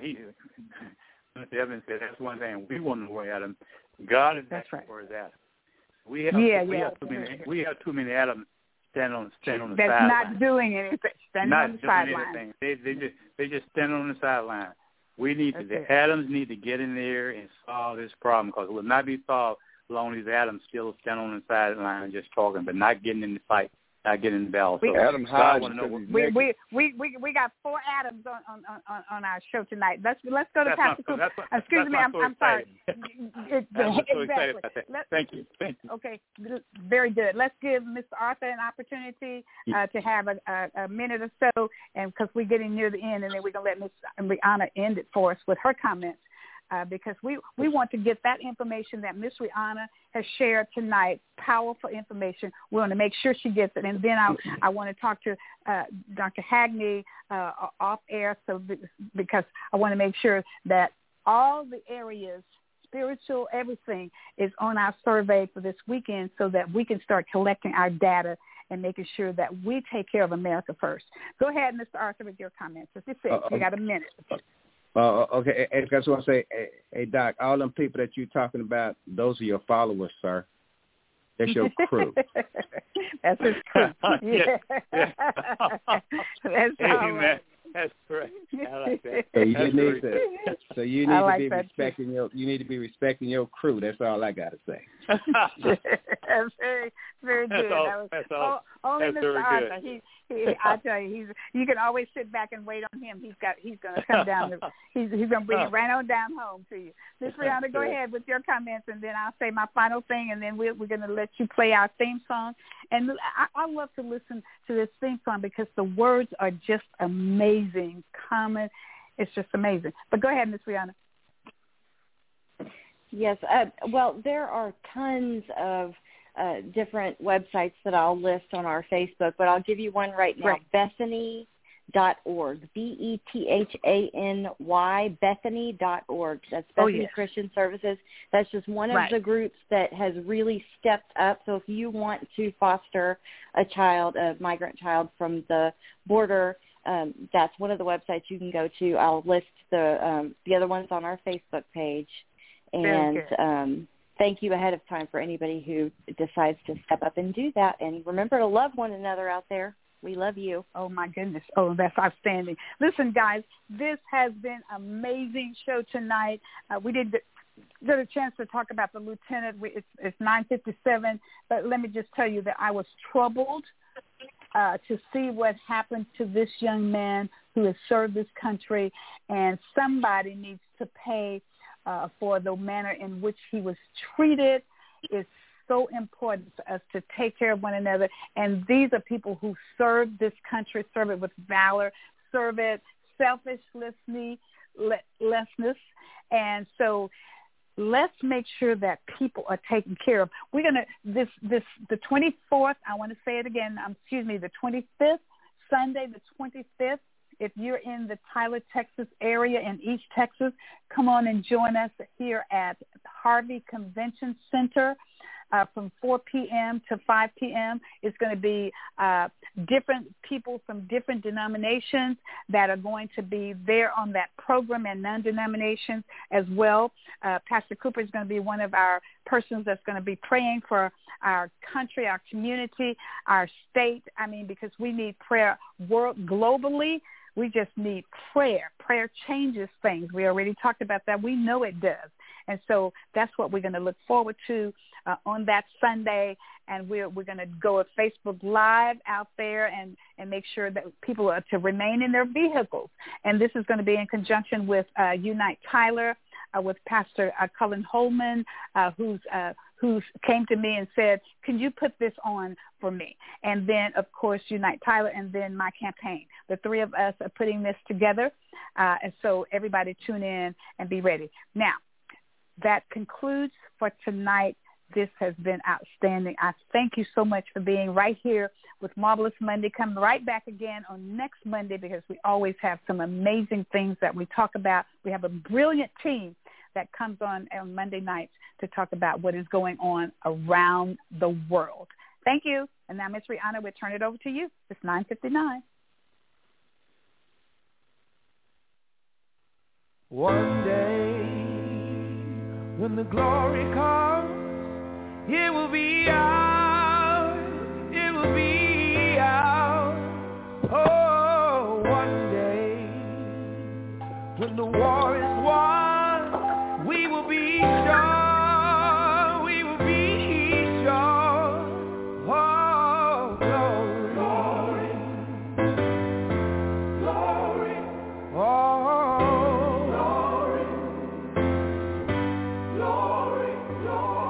hands to the heavens, no man, no weapon formed against, yes, glory is destined. Everyday women and men become legends. Sins that go against our skin become blessings. The movement is a rhythm to us. Freedom is like religion to us. Justice is juxtaposition in us. Justice for all just ain't specific enough. One son died, his spirit is revisiting us. True and living in us. Resistance is us. That's why Rosa sat on the bus. That's why we walk through Ferguson with our hands up. When it goes down, we woman and man up. They say stay down, and we stand up. Shots be on the ground, the camera panned up. King pointed to the mountaintop, and we ran up. One day, when the glory comes, it will be ours, it will be ours. Oh, one day, when the war is won, we will be sure, we will be sure. Oh, glory, glory, glory. Oh,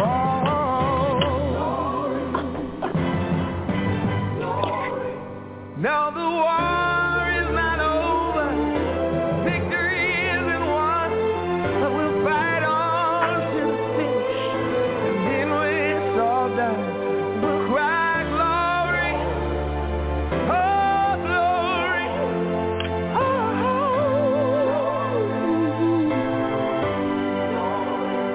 We'll cry glory, oh glory, oh.